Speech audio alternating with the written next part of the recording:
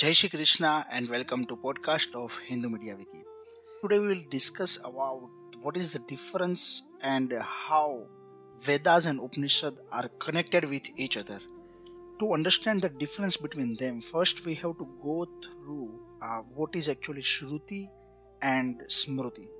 We will start with Shruti.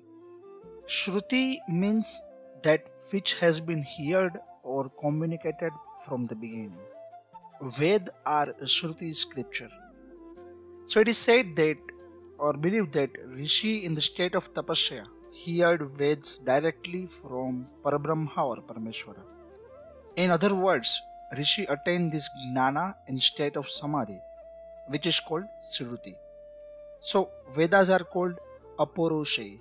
That means it has not created by men, i.e. they are impersonal or authorless, and believed to be the words of Ishvara or they are eternal.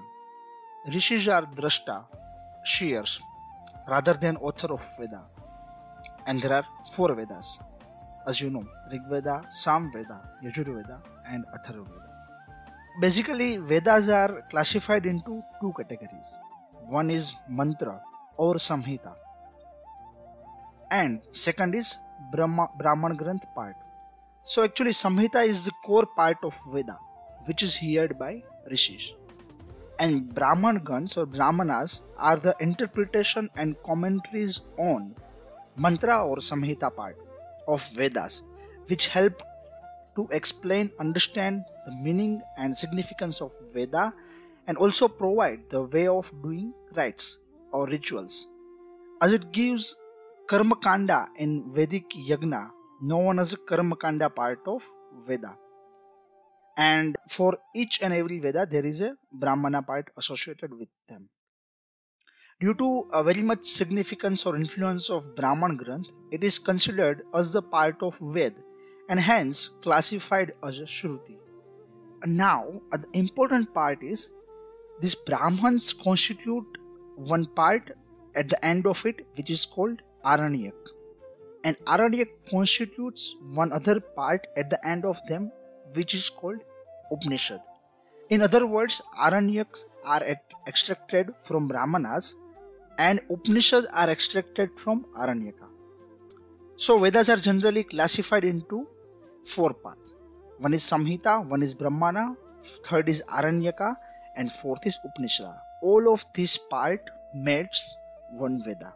Hence, 4 Veda, Rig Veda, Sam Veda, Yajur Veda and Atharva Veda with Samhita, Brahmana, Aranyaka and Upanishad are called Shruti text. The thing to remember here is like every Veda have their Samhita part, their Brahmana part, their Aranyaka part and their corresponding Upanishad part. Now you might have heard another word called Smriti. So Smriti means which is remembered or which is based upon memory.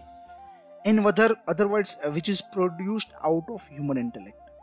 These are texts written or composed by Rishi and handed down by tradition. So in contrast of Shruti, which is authorless or which is having divine origin, Smriti is derivative work that is usually attributed to an author. Smriti texts are written on the basis of or inspired by Shruti, but so major Smriti scriptures are Vedang, Upveda, Upang, Dharma Sutra or commonly known as a Dharma Shastra and other sutras. Also 18 Puranas and Itihasa like Ramayana and Mahabharata.